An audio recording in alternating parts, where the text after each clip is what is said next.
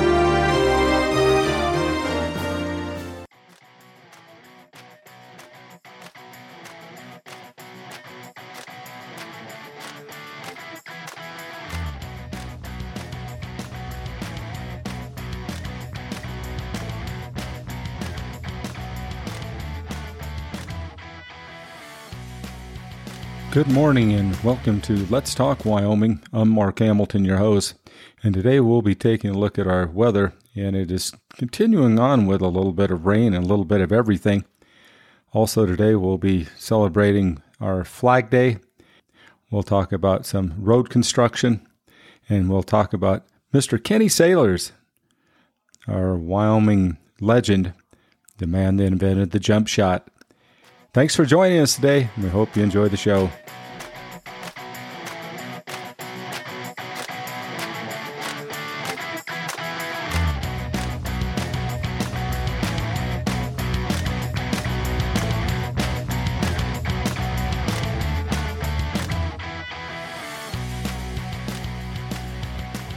Taking a look at Wyoming weather here today on the 13th of June. I can't believe it's already the 13th. Tomorrow's Flag Day, about halfway through the month. 4th of July is just right around the corner. I hate to sound like a weatherman, but I think our weather looks like it could rain. We had some showers over the weekend, and it depended where you were. I had made a trip up to Cody, Wyoming on Saturday morning early, and came back about noon, and just outside of Thermop just got totally drenched, and then got another 5 miles away to where I live, and we got some dribbles out of that. Maybe we got 1200ths out of the storm, but didn't quite develop. They were expecting some potential for some heavy rain. Didn't see it, but it's just across the state. It's just unbelievable right now. It's getting to the point where I wonder when the sun's going to shine. I do see some temperatures starting to moderate a little bit, but every time you start thinking it's going to moderate, you see another forecast of another band of showers coming through the area. So I guess we'll take it right now. Rain in the state of Wyoming. A chance of rain and maybe some sun. Taking a look at Wyoming Potpourri, I think a lot of people might have saw it in social media, but this week it was announced that Buckhorn Bar is for sale. And you talk about a landmark in Laramie, and for all University of Wyoming students. I will have to admit that I did spend some time in the Buckhorn Bar when I was at the University of Wyoming in the late 70s. And it's for sale right now. And the price tag, if you have some spare change on the counter, was listed at $4.995 million. I don't know, more or less, I guess they didn't want to scare people away putting $5 million on it. But it's amazing. It's a lot of money for that place. And you just wonder, it was always the thought maybe that place was going to crumble at some time. I don't know how much they've remodeled or what work they would do, but when you'd be upstairs, you people remember the upstairs, there was a dance floor up there. And that place would rock. And it was like, wonder when that's going to collapse. And but it's a landmark. I mean, all the places in Laramie, the Buckhorn Bar, there was the Cowboy Bar that was there when I was going to school. It was a landmark, but it slowly but surely did disappear, changed names many times. And there really hasn't been a bar like that that with that history to the University of Wyoming as the Buckhorn has. And I don't know if any of you have all ever went to school that you had to made a trip down to the Buckhorn Bar. And I know a lot of adults on football weekends or when they're visiting always go down to the Buckhorn Bar. So if you have a group of you, feel like you're adventurous, want to get into the bar business and own something that's been around, I'm going to have to check and do some research how many years that's been around, because I know it was there. So it's been there since, let's say, the 70s. So it's 50. I bet that thing's older than 50 years old. I'm going to have to do research, and I'll share that in upcoming episodes. But the Buckhorn Bar, a Wyoming landmark in Laramie, Wyoming, is up for sale. And also here in the month of June, tomorrow is the 14th day of June, which is Flag Day. And that is really an important day in our country to remember our flag. And it's a day to be really proud of who we are.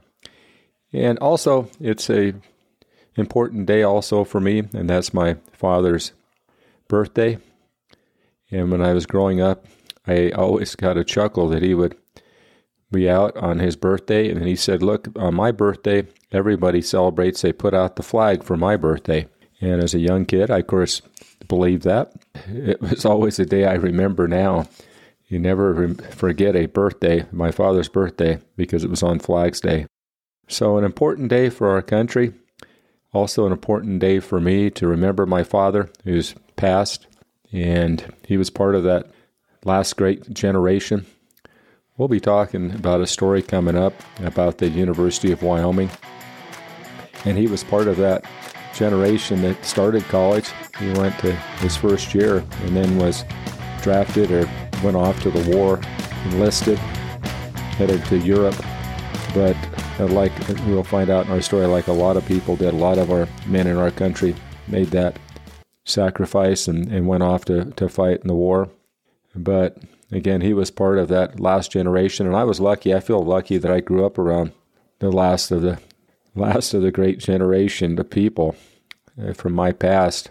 A lot of great people. But again, wishing my father happy birthday.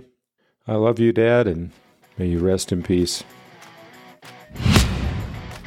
Taking a look at Wyoming travels, I talked about the trip last week that we took from here in Thermopolis across to Crable and up on 14 above Shell and up to Burgess Junction and back around to Lovell and so forth and so on. Unbelievable trip up there in the Bighorns, and the road is just second to none. And I wanted to share this when they talked about the work that they did on 14A, and it's quite a road. And it's about the reconstruction when they actually did work on it. Reconstruction of 52 miles of the US 14A between Bighorn Lake and Burgess Junction began with the bridge and causeway at the lake in the mid-1960s. The mountain project was described as one of the most difficult in the department history. Of course, it's from the Wyoming Transportation Department. Then construction costs were more than $2.4 million, which was very expensive, compared with $33,000 spent in the 1920s and 30s, but by today's standards was a real bargain. There were 11 prime contractors and 18 contracts involved in the process. Construction on the east end began in 1967, and the entire road was completed in 1983. The process involved several unique road building techniques. Surveyors and engineers became rock climbers. Rock bolting stabilized vertical walls, and reinforced earth walls made the road stable on steep slide slopes. Each of the 5 reinforcement walls is a mass of earth filled, in which the metal strips anchor the outer retaining wall. The retaining wall is made of interlocking metal panels in horizontal layers. They were but one of the many innovations utilized in the construction of this road. Construction crews rock-bolted vertical faces to stabilize them, and where rock was too fractured for bolting to be effective, surfaces were secured with metal netting bolted to the rock. When complete, the road was hailed as an engineering and construction masterpiece in steep alpine terrain. Literally hundreds of people are responsible for its design, engineering, construction, and support programs. Most notably, supporters were Governor Cliff Hansen, Stan Hathaway, Ed Hirschler, and many workers employed during this time. Stan Hathaway, Ed Hirschler, and many workers employed during this term.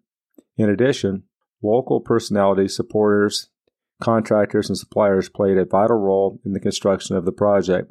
Throughout the entire construction process, funding continued to be a significant factor. In varying quantities, funds to build this 52 miles of road were provided from federal, state, and local sources. And it is amazing. And I encourage everyone that comes to the state of Wyoming or from people here in the state on 14A or 14, I would recommend myself. I like the trip down on 14A. As far as the view, you get to see a little bit more. But it is definitely an outstanding trip that I highly endorse. Today in Wyoming sports, we're going to go to a story, kind of one of my favorites, being always a youngster that loved basketball as a basketball coach and just the love of the game. And I think of this gentleman when I think about basketball. I had my nephew call me a few years back, and he was out of state, and he was at a function where people were talking about a famous person from Wyoming or somebody, a sports athlete in Wyoming. So he called me and said, "Who's the famous basketball player from the state of Wyoming?" And I immediately, without hesitation, said Kenny Sailors. Kenny Sailors was the father of the jump shot, in my opinion. And he was a person that really made an impact on our state. And so I want to share this story from wildhistory.org from Ryan Thorburn. Kenny Sailors, jump shot hero. Kenny Sailors, his jump shot, and the Wyoming Cowboys proved they could beat anybody, anytime, anywhere in 1943. The story of the Pokes' inspiring run to the national championship at Madison Square Garden in the Big Apple actually began in Little Hillsdale, Wyoming during the Great Depression. When young Kenny and his older brother Bud weren't working on the family farm, they could be found shooting baskets with a leather ball at a rusted iron rim on a dirt court, usually through the teeth of a gusting wind. One spring afternoon in 1934, Kenny grew tired of Bud, who had sprouted to 6'5" tall, swatting traditional set shots back in his face. So the 13-year-old with spring for legs made a move that would revolutionize basketball. The one thing I could do was jump. I could broad jump and high jump when I was just a punk kid. I had legs on me, and I could get up there. I once stayed here in Laramie with a broad jump of 22 feet as a senior. Sailor said 7.5 decades later. I thought, that guy is big, and I'm not very big, but I can jump. So I decided to run right at Bud and jump straight up. I leaped as high as I could and shot the ball over him. I don't remember if it was one-handed or two-handed, but I made one. And so the jump shot was invented, or at the very least perfected, by sailors, literally on Wyoming soil. Hank Lassetti, an All-American at Stanford in the 1930s, garnered national attention with a unique one-handed shot, but he didn't leave the floor with both feet. The Naismith Memorial Basketball Hall of Fame suggests that Glenn Roberts may have been the first to shoot a jumper. Roberts, a Virginian, used a two-handed jump shot in the early and mid-1930s while in high school and at Emory and Henry College. Joe Fowkes is also considered to be one of the fathers of the shot, honing his skills as a kid in Kentucky before attending Murray State and then playing from 1946 to 1962 with the NBA Philadelphia Warriors. But many credible basketball historians and legendary coaches from the era consider Sailors to be the first pure shooter. I heard of Kenny Sailor, said Jim Brandenberg, Wyoming's head coach from 1979 through 87, who was a schoolboy in San Antonio when the Cowboys were making national headlines in 1943. Most of the high school coaches in Texas were still teaching the underhand free throw or the two-handed push shot. We were just starting to develop the one-handed set shot and the step-back one-hander. We knew about the jump shot, Brandenberg said, but we didn't have any coaches that could really teach us step by step so we could really get into it. We knew that Kenny was one of the guys credited for starting the jump shot. Coach Eve Shelton embraced Sailor's flashy game from the moment the talented 5'10" freshman stepped on campus in Laramie. Shelton, a Naismith Hall of Fame head coach in Sailors, a three-time All-American in 1942, 43, and 46, was a guard that guided Wyoming to a 31-2 record during the 1942-43 season. That season for the Cowboys included tournament wins over Oklahoma, Texas, and finally Georgetown in the national title game. Wyoming then played the National Invitational Tournament champion, St. John's at Madison Square Garden, to prove once and for all who the best team in the country was. Wyoming prevailed 52-47 in overtime. Sailors still remembers the feeling of taking the floor in the world's most famous arena, as if those glory days happened last week. Here I am, just a kid off the farm down there in Hillsdale, never been out of the state before, and only 19 years old, Sailor said of his first game at Madison Square Garden. You can imagine the first time when I went in there. They announce your name when you go on the court. Kenny Sailor's from Wyoming. And the crowd, they go nuts. I've never seen anything like it in my life. That's more people than I'd ever saw in a building in my life. Never even close to it, probably. After the NCAA championship, we got back to Laramie train station, and the whole town was there, which was only about 8,000 people, Sailors recalled. We'd seen twice that at Madison Square Garden. Boy, oh boy, it was kind of embarrassing because we couldn't go anywhere around Laramie. I went to buy a necktie, and they gave it to me. I went to buy a meal, and I couldn't pay for it. When the cheering was over, Sailors and 6 of his teammates went off to fight in World War II. College basketball's 19-year-old National Player of the Year was already commissioned as a second lieutenant in the Marines and was sent to South Pacific not long after the team returned from New York City to Laramie. After 2 years of service, Sailor returned to the University of Wyoming, which due to the war had suspended the basketball program for the 1943-44 season. To finish his collegiate career in 1945-46, he played in the NBA, including a stint with the Denver Nuggets, before leaving basketball for an outdoor life with his beloved wife, Marilyn. The Sailors owned the Heart 6 Dude Ranch in Jackson, Wyoming, and then moved to Alaska, where they worked as hunting guides for 33 years. When Marilyn passed away in 2002, Kenny moved back to Laramie. While in his 90s, Sailor lived in an apartment just steps away from the University of Wyoming War Memorial Stadium and regularly attended cowboy and cowgirl basketball games, where he was treated like a rock star by the arena auditorium fans. He suffered a heart attack in December of 2015 and died January 30th of 2016. He was survived by his son Dan, daughter-in-law Jean, 8 grandchildren, 12 great-grandchildren, and 1 great-great-grandchild. He was 95 years old. And it's amazing at that time when you look up, when you go to the school of the University of Wyoming, you see that banner flying in the rafters, our only national championship in basketball. And it makes you really proud. And I can only imagine what it was like for those people at that time. Related in the story, when they came home, from the championship, they headed off and to the World War II to serve for 2 years, like a lot of people did. And as I said earlier in our talking about Flag Day, and my father, he was at the University of Wyoming at the same time. Went to 1 year of school and then headed off to the war. And it was definitely a different time. But Kenny Sailors is definitely a legend. They did do a bronze of him.